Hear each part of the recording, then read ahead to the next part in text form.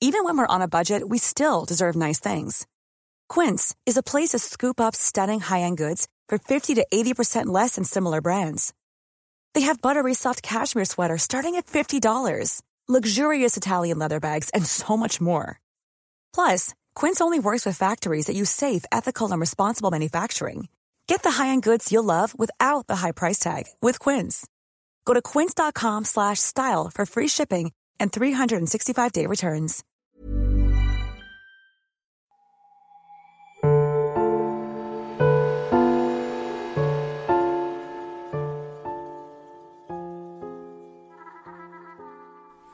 Welcome back to the Mind Poppers podcast with your host, Adam O'Reilly, reporting live from the Mind Poppers basement.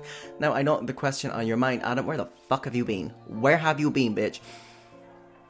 Last week, obviously, there was no episode. If you're following me on Instagram, Adam Riley O, I put up on my story that we were encountering some technical difficulties, as you do in this business.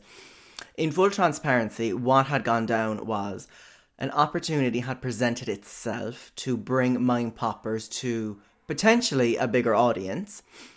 So in that move over to this new platform and going away from the old platform, things got muddled. You know, I really had to get technical, I had to get into the machine. And in the process of that, I ended up actually deleting Mind Poppers.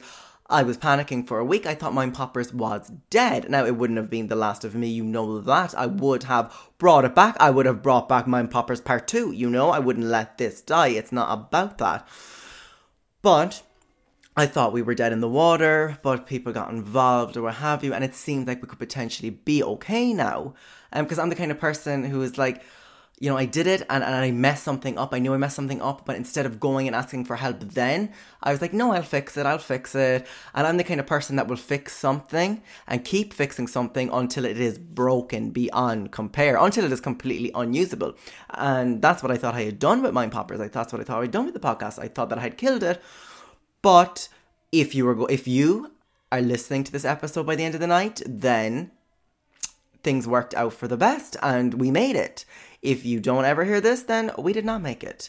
Now, when I preface this episode by saying if you hear voices in the background, that is my mother and all my aunts, all her sisters, who went for a meal a while ago, and in shock and in horror as they conveyed to me, the restaurant kicked them out after their allotted time for whatever reason. They thought they were going to be there all night.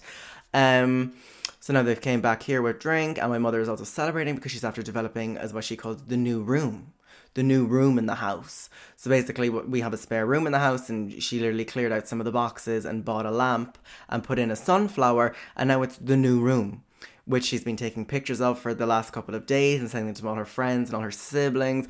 Now she has her sisters up and she's giving them a guided tour of the new room.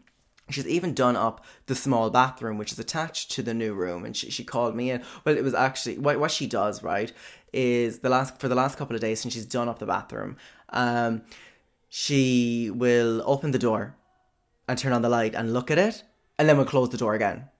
And she keeps doing that. She keeps revisiting the same bathroom.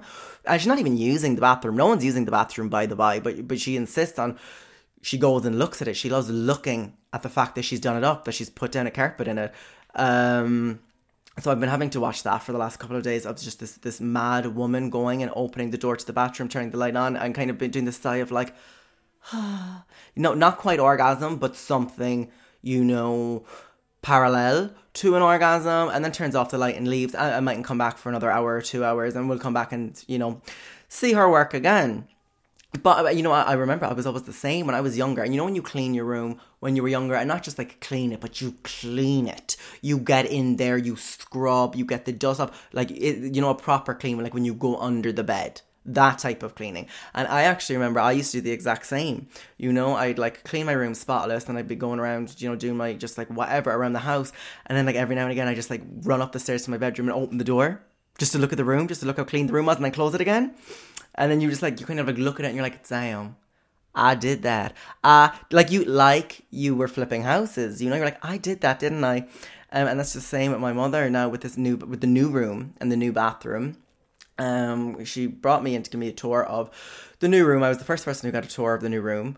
in our house the other day. And look, it looks great, what have you. She also wanted to show me the new bathroom. I went in to look at the new bathroom, and there was a plant on the floor, kind of a funky looking plant, kind of like a dark red, like a crimson colour. She was like, well, what do you think? And I was like, I actually like the plant, it's a funky colour. And she was like, that's mama. I was like, what? She was like, She's like, she is obsessed to the point of, like, she's walking around the house now like she's Dermot Bannon.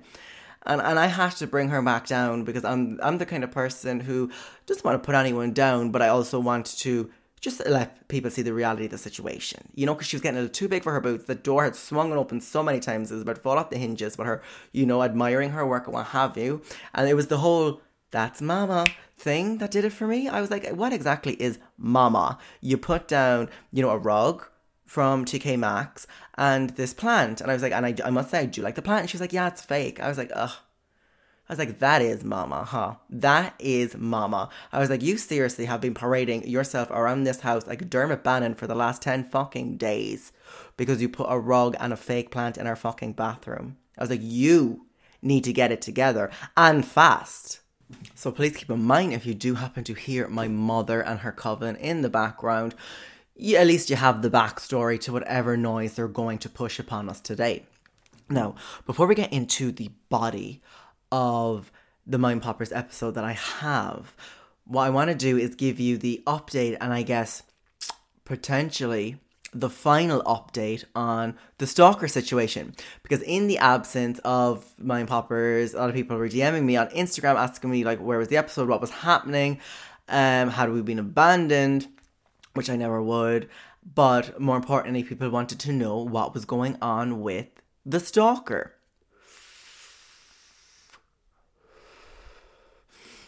Now, I will give you a brief recap, okay? I've been talking about this over the last few episodes. The stalker, it was the fake account that was messaging me, with the same picture that they'd send in chat. The same account happened over 10 times, and was back and forth, great conversation, bam.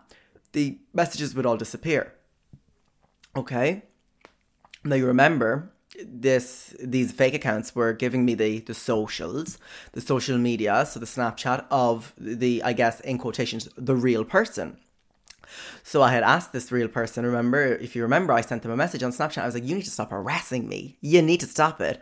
To which they replied, oh my God, me? I would never harass you. I would never do that. Someone's using my pictures is what they said, or whatever.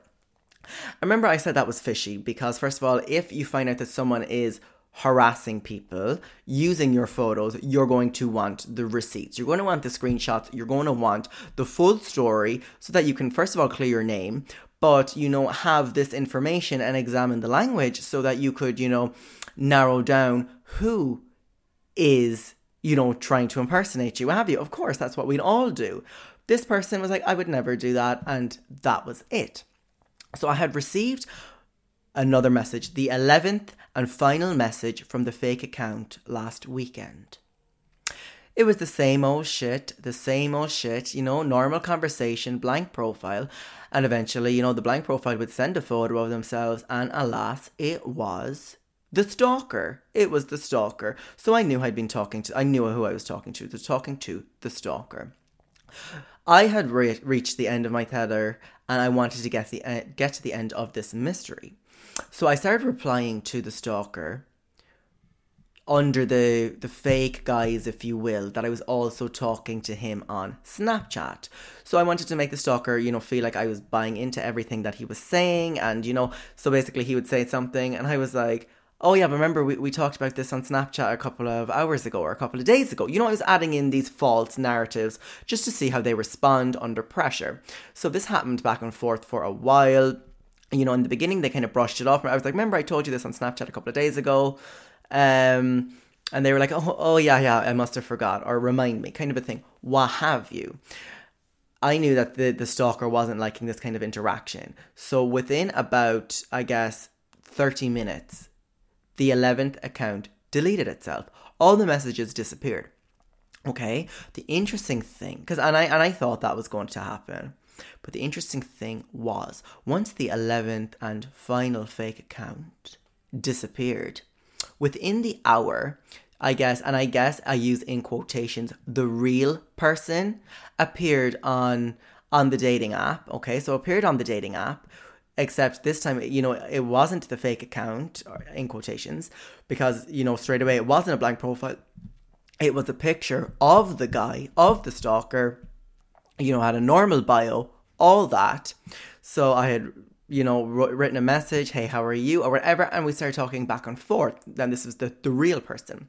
So I wrote to this person on Snapchat, and I was like, okay, is that you who I'm talking to on the dating app? And they replied, yeah, it's me. So I just sent back, okay, as you were. And when we went back to talking on the dating app, we talked back and forth, okay, for a while, what have you. It was fine. But, and this is where I knew. Because, I always had my instincts. I always thought that they were the same person. From the outset, that is how I felt. So in talking to the real person finally, we chatted back and forth, whatever.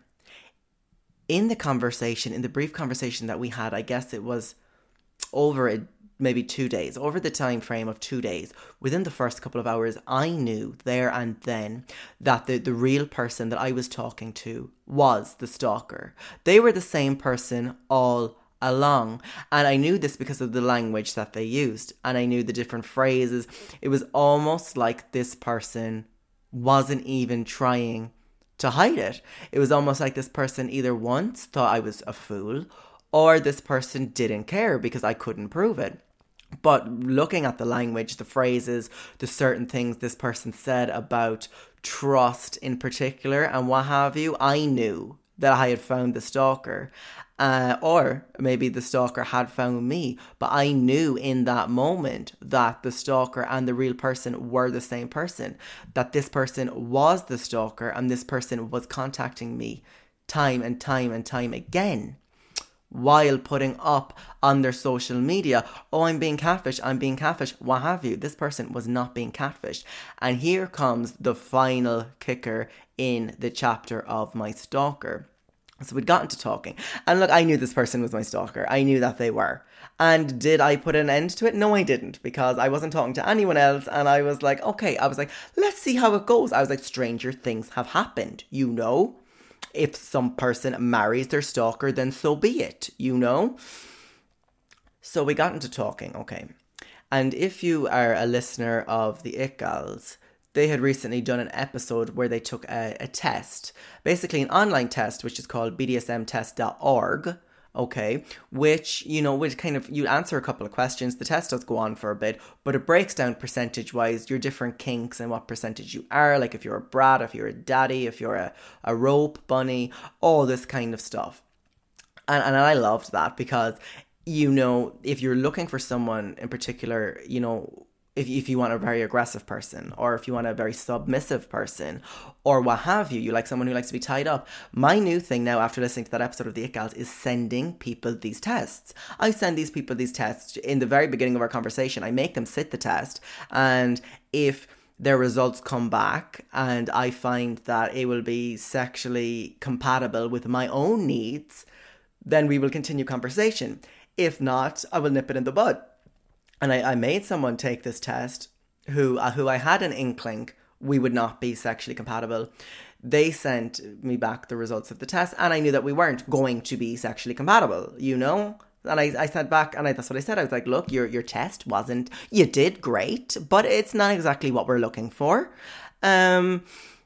So this BDSM test is a test that I have been kind of using throughout my dating life, since I've heard that episode of the It Gals. I'm sure you can go find it on their feed.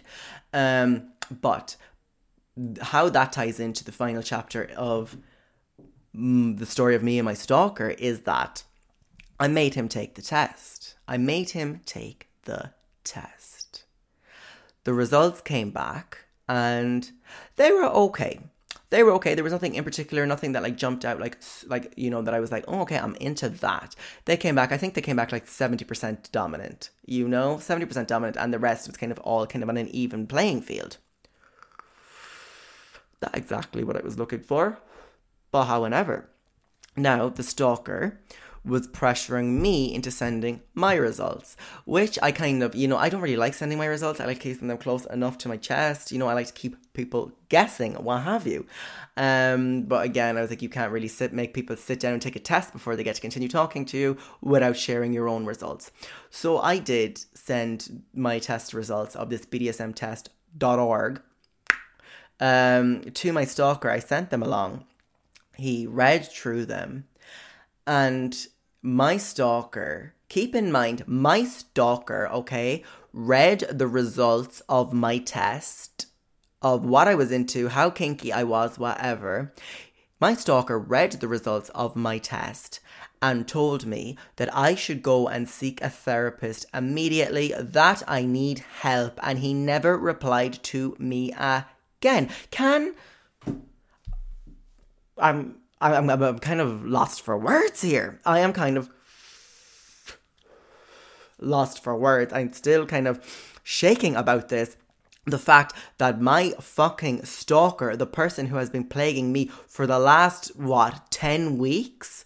This maniac, okay, this psychopath who has been messaging me for the last 10 fucking weeks on 11 different fake accounts, saw the results of my sex test and told me to go and get help.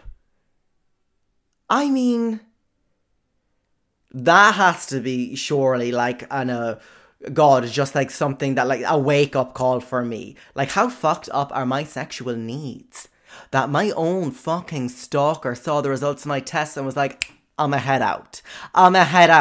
That is the explosive end to the story of my stalker. Finally came face to face with the stalker who's been plaguing me for the last 2 to 3 months, for them to finally put me on the blacklist, ignore, because they think I need help.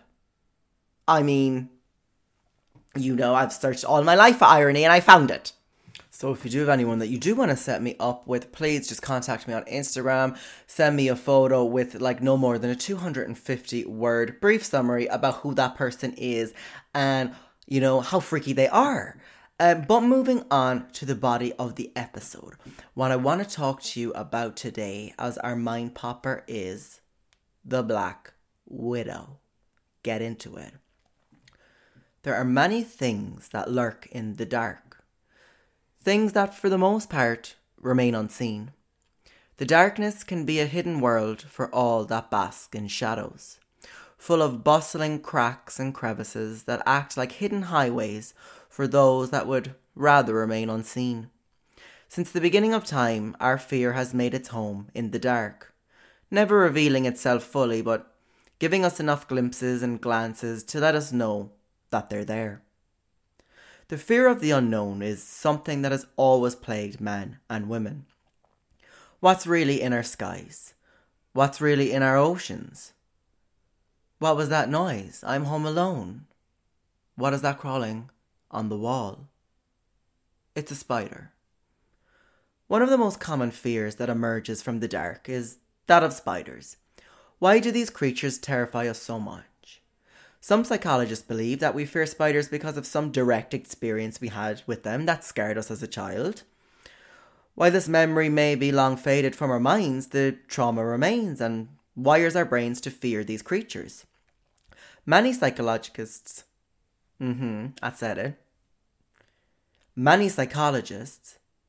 say that having a family member who also exhibited these irrational fears towards spiders when we were younger would be enough for us to also latch onto that feeling and develop the same fear. Some scientists even say that fearing spiders may even be an instinctual thing, passed on from our oldest of ancestors, long gone, associating these creatures with poison and with death. And you know what? Let me say this, okay? Let me interrupt this very dark, looming monologue.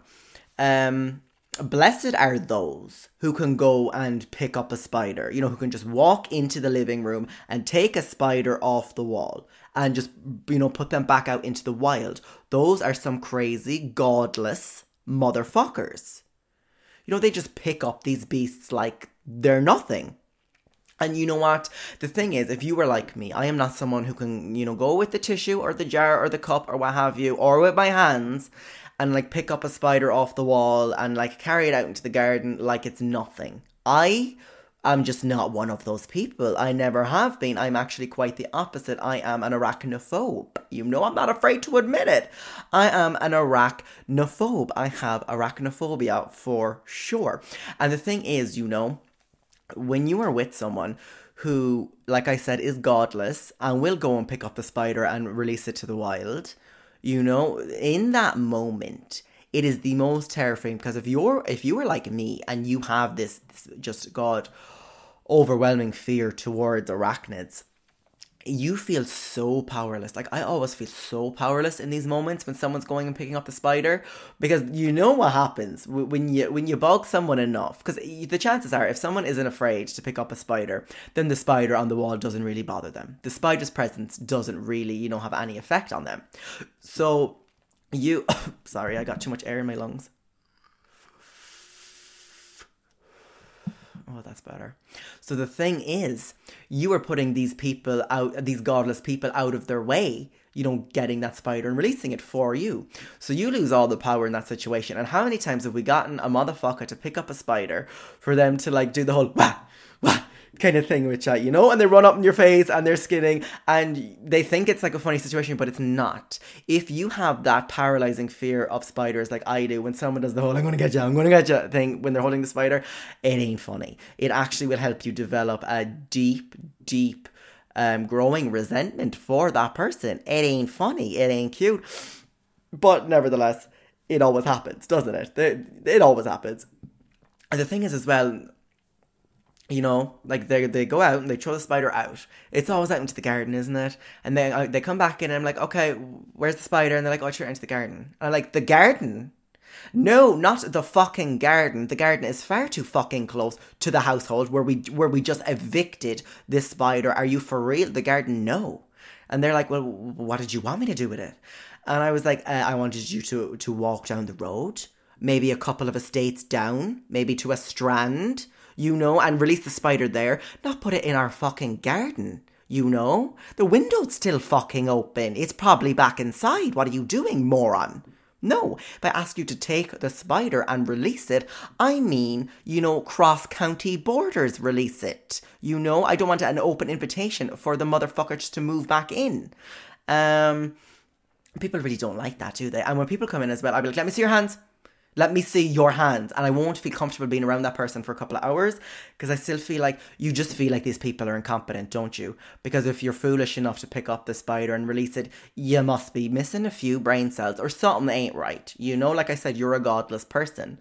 So I just don't trust that they've ever released the spider properly. I feel like it's still inside their hands, even though they show me the open hands. I feel like it's on their back. It's somewhere, I feel like it's on the leg of their pants, you just can't trust these people, and that's the problem. Anyway, when we talk about spiders and our fears, a common name that springs to mind for everybody is the black widow. The black widow spider may be the most famous spider to exist. Several species answer to the name of the black widow, and they can be found in many regions around the world.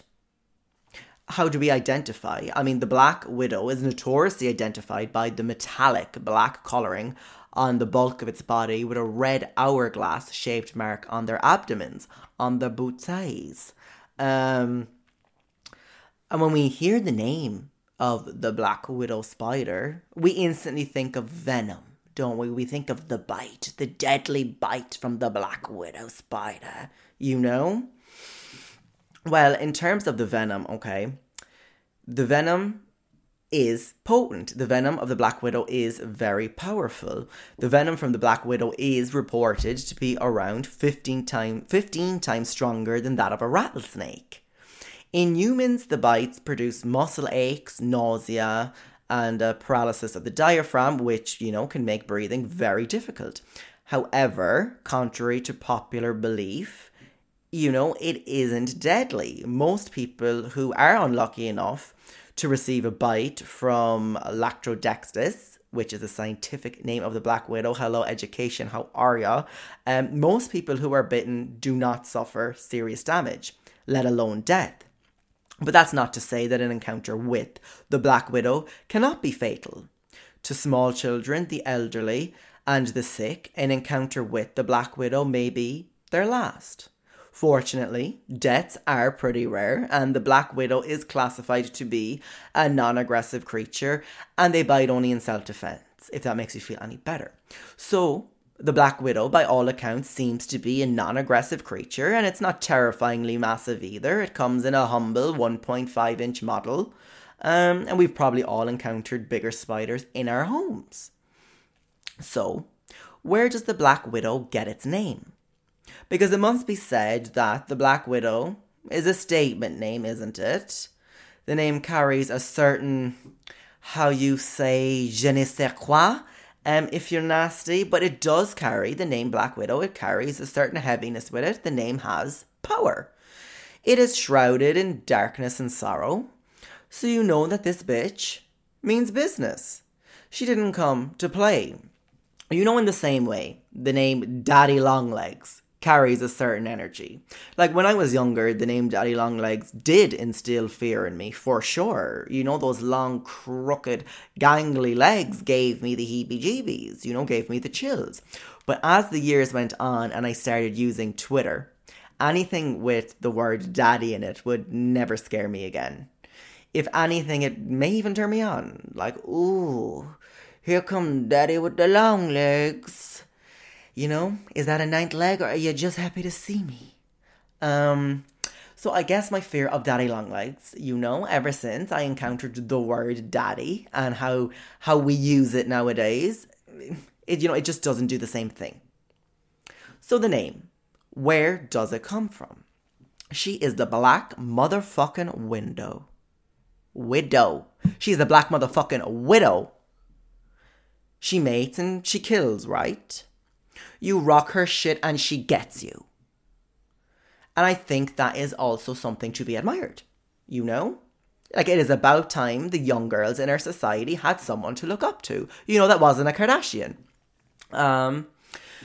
Anyway, so I was watching this short documentary on the black widow spider. In particular, it was a western widow spider, so it was in California in the States.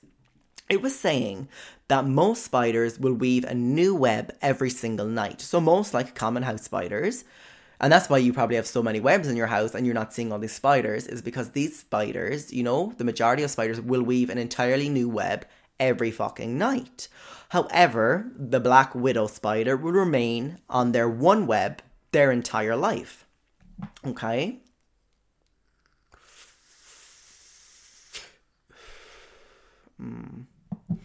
So, basically the black widow, she builds a multi-story web that's anchored into the ground, which obviously acts as like this one big sticky trap to catch prey. And like most spiders, she'll bite whatever's caught. She has haired kind of hind legs, which she'll use to wrap her silk around the prey. She'll bite them, inject their venom, so that will paralyze them, and eventually that venom, because you have to remember, like I said, the venom of the black widow is 15 times more potent than that of the rattlesnake. Okay, so basically what it does is turns the insides to mush, it liquefies them, and then the black widow will suck all that good shit out of the body. Oh my god, excuse me. Oh, there is just something going on with my lungs today, and I don't know what it is. Like a couple of months ago, I was off the cigarettes. Millions of people have lost weight with personalized plans from Noom. Like Evan, who can't stand salads and still lost 50 pounds. Salads generally for most people are the easy button, right? For me, that wasn't an option. I never really was a salad guy. That's just not who I am. But Noom worked for me. Get your personalized plan today at Noom.com. Real Noom user compensated to provide their story. In 4 weeks, the typical Noom user can expect to lose 1 to 2 pounds per week. Individual results may vary. Even when we're on a budget, we still deserve nice things. Quince is a place to scoop up stunning high-end goods for 50 to 80% less than similar brands. They have buttery soft cashmere sweaters starting at $50, luxurious Italian leather bags, and so much more. Plus, Quince only works with factories that use safe, ethical, and responsible manufacturing. Get the high-end goods you'll love without the high price tag with Quince. Go to quince.com/style for free shipping and 365-day returns. Off the rollies, you know, and I was just bopping away on the vape and I was doing okay. Now, okay, fast forward to July, I am smoking cigarettes, I have a box of rollies, and as you can hear, I'm on the vape. I'm a triple fucking threat right now. But you know what? It's more of a health choice, you guys. You know, I'm doing the triple threat with the smoking just so basically I burn out whenever coronavirus enters the lungs, you know? I'm pretty sure that is how it works. So, in this tale of romance and death, when it comes to the Black Widow spider, where does the male spider come into all of this? Now, keep in mind that the female Black Widow is 30 times heavier than the male. So, in terms of humans, if you had a 200-pound male, the woman would be 6,000 pounds, okay? Get into it. So, big, massive difference, okay? This is like, okay, to give it some, this is like, say, okay, so if the male Black Widow was one of the cast members of, you know, Little People Atlanta, okay, it's the equivalent of them having sex with the Hulk, okay? So it's big power difference here, you guys. So where does the male widow spider come into play in all this? Well, the male widow spider doesn't actually make his own web. Instead, he'll find a web that a female has put her whole life into making, and he just moves in there like a squatter. Like I said, the Black Widow spider, the females, will make a web and they'll stay on that one single web for the entirety of their lives. The male Black Widow, however, does not weave his own web. Instead, he finds, you know, a female Black Widow's web, and he just camps out there, you know. She's a choice, he's a squatter. And every inch of the web has the Black Widow's pheromones all over, you know, which spreads the scent of her far and wide, you know, so to potentially, you know, attract a nice selection of other mates for her to choose from. But this is a problem for the male Black Widow. It doesn't line up with his agenda. So what the male widow does is goes around and starts trashing the place. He starts ripping apart pieces of her web and destroying her home, and disregards the web that he's broken up, covers it with his own silk to mask her scent. This is a process called web reduction. And the reason the male Black Widow carries out web reduction is so that it reduces the chances of other male Black Widows picking up on the scent of the female Black Widow and coming to mate, you know? So when they mate, the male widow, okay, and you have to remember, is tiny in comparison to the female.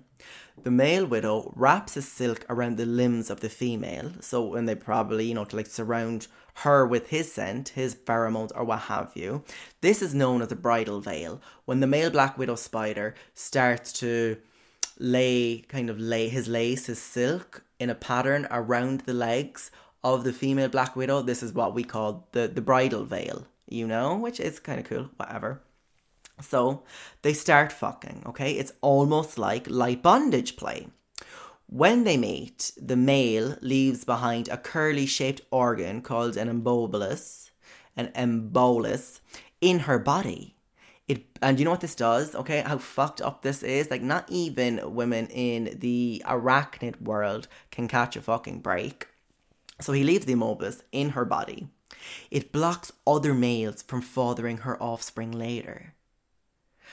He leaves something in her coochie so that no other man can fuck her, okay? So, the male widow is a bum, okay? The male widow is a scrub, okay? He doesn't have his own place, so he moves into yours. He starts trashing the place out of jealousy. And then when it comes to having sex, he ties you up and leaves a fucking organ inside of you. So, after the sex, the male widow will approach the Black Widow's mouth and she will take a bite out of him. Then, They will mate a few more times until the male is unable to perform any longer, and she takes her time devouring his insides later on. Now, in full transparency, we're talking about a specific breed of the black widow spider, which is very common in the United States. But there are 31 different types of black widow spiders, 31 types, variations of the one species, the black widow. So surprisingly, only about 2 out of these 31 will engage in like full-scale cannibalism after sex, and we gotta respect those 2, because this black widow mama has, created a home for herself, provides for herself, for some scrub, for some bum to move in, start trashing the place, acting up out of jealousy, and she fucks him. Not once, not twice, but 3 times maybe, lays a few eggs, and then eats him dead, carries him away and slowly devours his insides. She liquefies his insides and eats him. And you know what? I respect that. I respect the fuck out of that. But so the question remains, is the Black Widow a cold-hearted femme fatale or a lover scorned one too many times? So, in honor of the Black Widow spider and all the good work that she's doing, you're doing amazing, sweetie. In honor of the Black Widow spider, it inspired me in, watching this documentary and learning more about this terrifying but beautiful, deadly creature. I wanted to look at, because you know what, we hear so much in the news, don't we? We have our Donald Trumps, we have our Gaddafis, we have our Saddam Husseins, our Osama bin Ladens, our Hitlers, What do they all have in common? They are men. So in looking and researching on the Black Widow spider, it made me curious as to what evil women we have in the world and throughout history. The most evil women, I want like female Hitler. I wanted to see if being evil to the core was, majorly a male trait.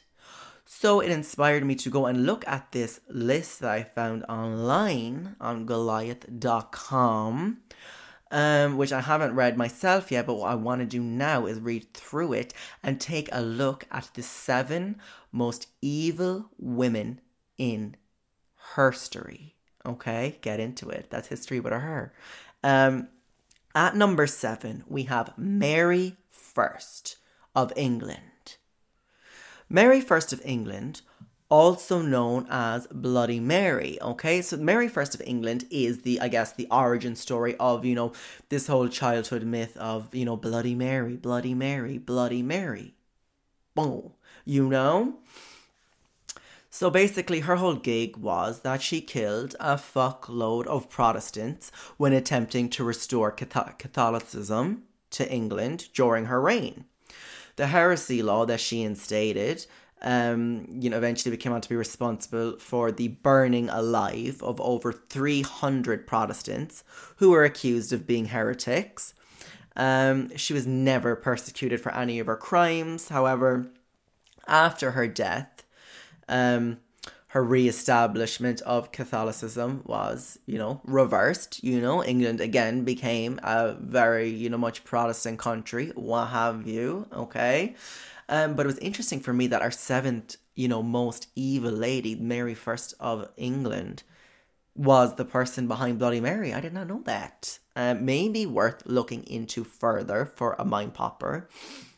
At number 6, this name is a name that should be familiar to you if you have any interest in serial killers, which I personally do.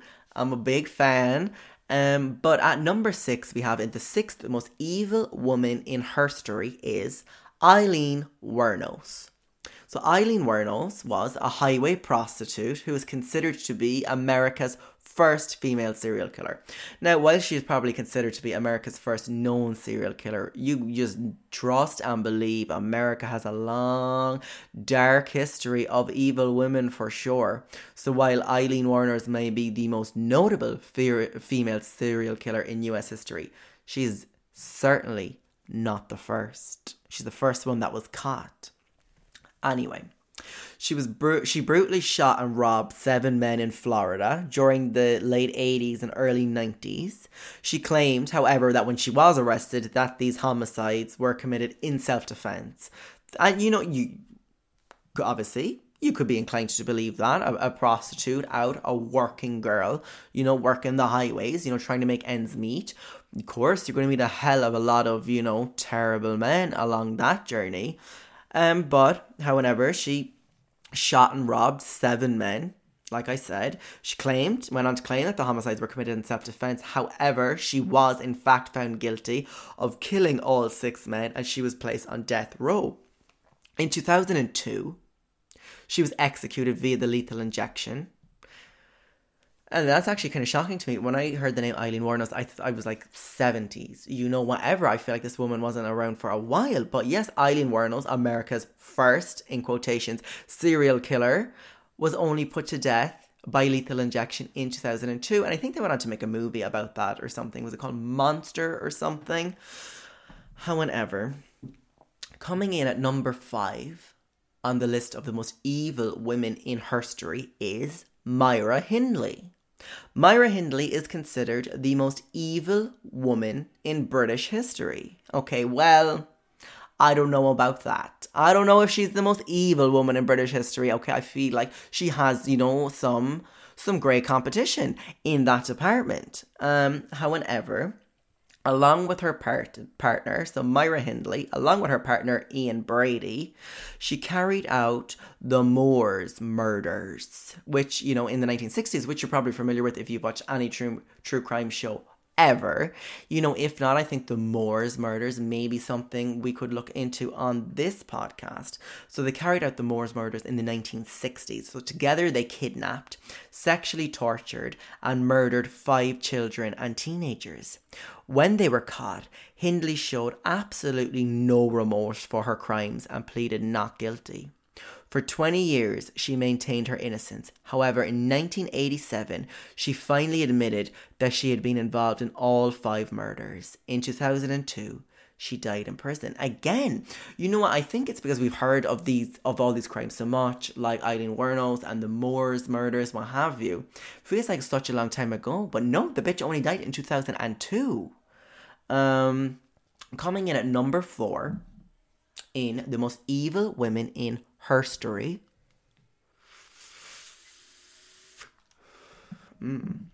is Carla Artistry. No. Coming in at number 4 in the most evil women in history is Karla Homolka. Karla Homolka is Canada's most notorious female serial killer. I thought everyone was nice in Canada. I can't remember, or I can't think of a Canadian being a serial killer, but alas, proven wrong. She helped her husband, Paul Bernardo, rape and murder at least 3 women, one of them being her younger sister. So obviously, first of all, if you're taking any part in murder, you're not a good person. But the fact that you are involved in the murder and rape of your own younger sister, I don't know a worse person. That is rotten to the core. She received, in the end, a pretty light sentence for her crimes thanks to a plea deal that she struck with the prosecution in exchange for her testimony against Bernardo. She received a reduced prison sentence of just 12 years. That can't be right. 12 years when she helped her husband, Paul Bernardo, rape and murder at least 3 women, one of them being her younger sister, and she only got 12 years? Something don't smell right there. The prosecution didn't feel badly about the deal at first. Homolka claimed that Bernardo, I'm sorry, there's an extra R in here, had been abusing her and that she had been forced to participate in the murders. However, video evidence later surfaced proving that she wasn't a victim but an active participant in all the murders. So she tried to cut a deal with the prosecution under the guise that her partner Bernardo had been abusing her and forcing her to do this, while all along she was equal partner 50-50. And in a last attempt to get out of the situation, she created a bigger lie. She turned on her partner. I mean, of course, look, if you're going to do it, you might as well do it intelligently. So if you're going to be a serial killer and you turn, have a good story, what have you. But obviously the videotapes, proved that she wasn't a victim at all, but a very willing participant. But there was nothing that could be done and with her deal and the prosecutors. And this has become known as the deal with the devil. This case where they bought into it. They bought into this, I guess, battered housewife, but it was actually narrative that she'd created, and the prosecutors couldn't go back on their deal because it was a plea deal, and they made the deal with the devil. Okay, that was number 4. Coming in at number 3 of the most evil women in history is Rosemary West. Okay, she sounds lovely. Haven't even looked at what it's going to say about her, but she sounds lovely. Rosemary, how are ya? It sounds like a little old biddy down the road. How you, Rosemary? How you, Rosemary? So I can't imagine whatever she did is going to be that bad, okay? But let's find out, because at number 3 is Rosemary West. Rosemary West is notorious in Britain for her crimes. She, along with her husband Fred, sexually assaulted, murdered, and dismembered a number of young women and buried them in their cellar. Okay, well, as it turns out, I take it back. I stand corrected. Rosemary West sounds like a real piece of work. Not this friendly old biddy, the vibe that she was giving off originally. No, she has done some nasty things. And by nasty, I mean sexually assault, murder, and dismembering a number of young women and burying them in her cellar. One of these women was their daughter. What? One of these women was their daughter, Heather. Since being charged, she has maintained her innocence. However, the jury saw through it. In 1995, she was convicted of the torturing and murdering of 10 women and was sentenced to life imprisonment without parole.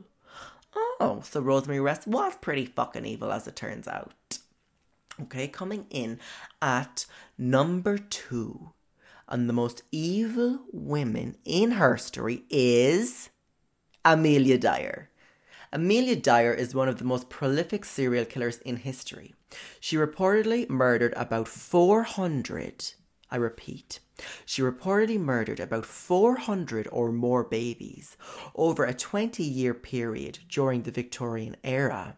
She would prey on young, unmarried women with infants who would pay her to take care of their children.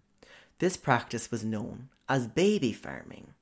Unlike, however, most baby farmers, Dyer would take money from these women, but instead of taking care of their children, she would kill them and dump them in the Thames River. Even though she was responsible for a number of deaths, she was only tried for one murder and was sentenced to death. I mean, surely the murder of 400 babies and the disposal of their bodies,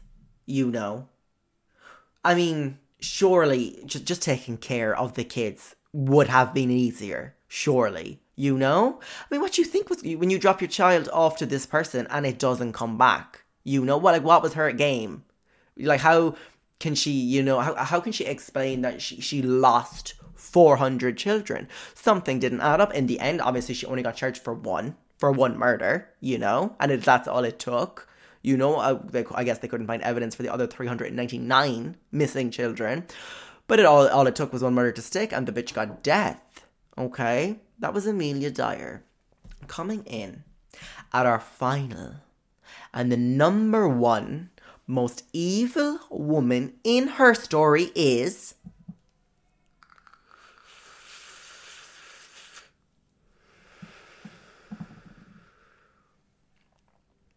Elizabeth Bathory.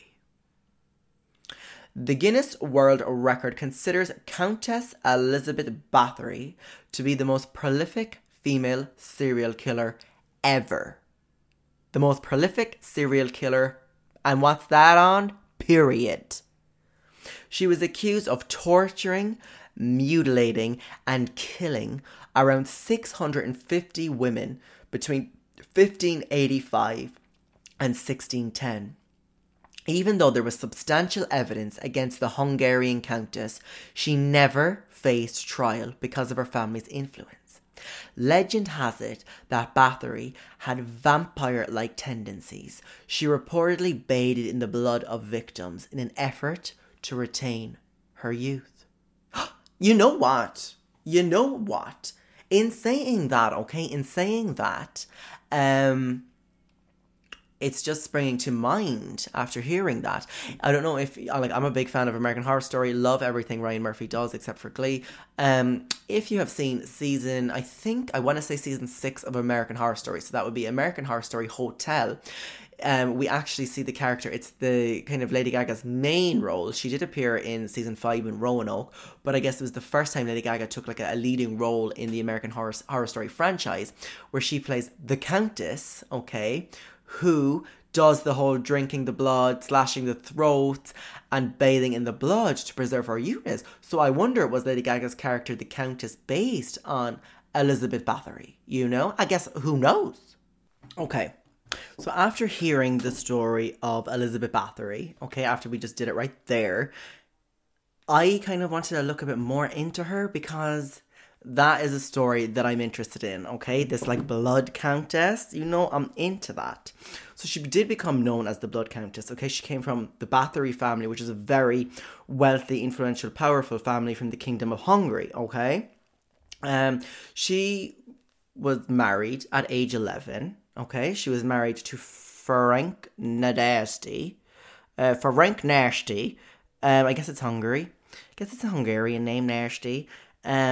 And he actually took her surname, okay, He took her surname so she could obviously keep the family name, whatever. As a wedding gift, right, on her 11th birthday, she was given the Suggestie castle. She was given a castle for her wedding gift on her 11th birthday, okay. We love that. It was a wedding gift, but it was actually from his family, so it was two powerful families. And of course, everything seemed like a fairy tale or what have you. Now, her husband, Bathory's husband, was actually away from the castle a lot. I guess he was in the army. He was a chief. I think he was the chief and commander of the Hungarian troops. So he was fighting against war against the Ottomans, what have you. So she was often alone.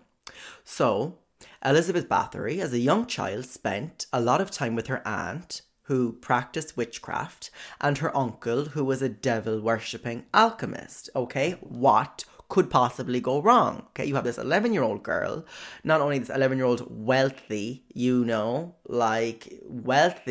wealthy girl. I mean, we've seen all the Emma Roberts movies, okay? They always turn out to be massive bitches. But not only this, she's spending time with her aunt, who's a witch, and her uncle, who is a devil-worshipping alchemist, okay? So where does her blood obsession come into all this?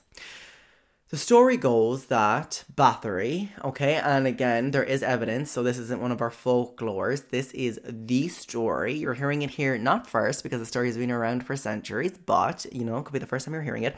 Elizabeth Bathory's blood obsession, it grew because of her husband's absence. She's at home in the castle board. So she began inflicting cruel punishments on her staff. And in this period of time, it was not only normal, but encouraged to discipline your household help, So according to the story, she enjoyed torturing the help that she had. She, it was like a hobby of her, like some people do Sudoku. Her hobby, Bathory's hobby, was building different contraptions that would torture the staff. So iron tongs, barbed lashes, what have you. Until Elizabeth Bathory invented maybe her most famous creation. It was a cage called the Iron Virgin. It was designed after the Iron Maiden. Her cage was molded like a woman, like a metallic woman that would open in two, but on either side would have sharp jutting blades. So obviously, and I'm telling you, I've seen pictures of this. It looks exactly, and I guarantee you this is what it's based on in the movie Matilda, the chokey, where Trunchbull throws them into the chokey. This is what it looks like, okay? So it all started for Bathory when she's conducting one of these cruel acts. She had a young servant girl, okay? And she put her inside the Iron Virgin, which was this metallic cage, like I said. So she closed it on the girl, and when she'd opened it up again, spots of blood landed on her. And Bathory noticed that her skin had tightened. So she officially became obsessed with blood. And I guess the properties that she saw blood had on this, I guess, youthfulness, the cosmeticness, when the blood would fall on her, she felt her skin tighten. So she made a link between blood and youth, and possibly eternal youth. So her obsession with eternal youth began to outnumber the number of young girls in the village. She had killed so many young women in this village with this test, or with this contraption, the Iron Virgin, and bathed in their bloods, that she had ran out of young women in the village surrounding her kingdom. So she started to lure in young girls from other high society families. And that is when she started taking women from other high society families, that's when the Hungarian king knew that he had to put her on trial. So once everybody arrived at the Székely castle, the bodies of the young women were found. Some of them were half burnt, some of them were alive, and some of them were noticeably missing chunks of flesh from their faces. Bathory and her allies were put on trial for only 80 counts of murder, with all of the evidence stacked against her, particularly, her diary, where she wrote down the names of her victims, which brought the total death count to 650 girls. She still wasn't executed. Instead, because of her royal blood, was allowed to remain in her castle. But there was a catch. Held in confinement, Bathory was bricked into a room in her castle that had no windows or doors. There was a small opening so food and water could be given to her. She remained there in captivity until her death, which came only 3 years later. Does she warrant the most evil woman in history, in her story? Absolutely. Elizabeth Bathory, some people go on and say that she inspired the first accounts of Dracula, or of the modern vampire. Whenever, when I'm saying things, I'll still do the quotations. Yeah, as I'm speaking, and then I realize that you guys can't see me doing quotations, so I have to say in quotations. But so, people said that she went on and inspired the story of Dracula, and I guess the, in quotations, modern interpretation of the vampire. Get into that. That is it from me on this episode of the Mind Poppers podcast. Glad to be back. Hope that you're fucking hearing this episode. Make sure you subscribe, and if you have the time and you're enjoying the podcast, leave a review, because that helps other people find the podcast, and in turn helps other minds to expand and reach that higher vibration like the rest of us. So we have done it all. I have told you my encounter and the final sinister chapter of my meeting with my stalker, and how we're taking a break. We're taking a break right now. We talked about the Black Widow spider, and in turn the 7 most deadly Black Widows in herstory. Until next time, I'm Adam O'Reilly for the Mind Poppers podcast. Stay woke.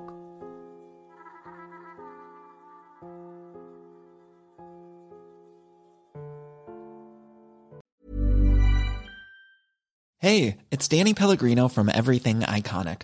Ready to upgrade your style game without blowing your budget? Check out Quince. They've got all the good stuff, shirts and polos, activewear, and fine leather goods, all at 50 to 80% less than other high-end brands.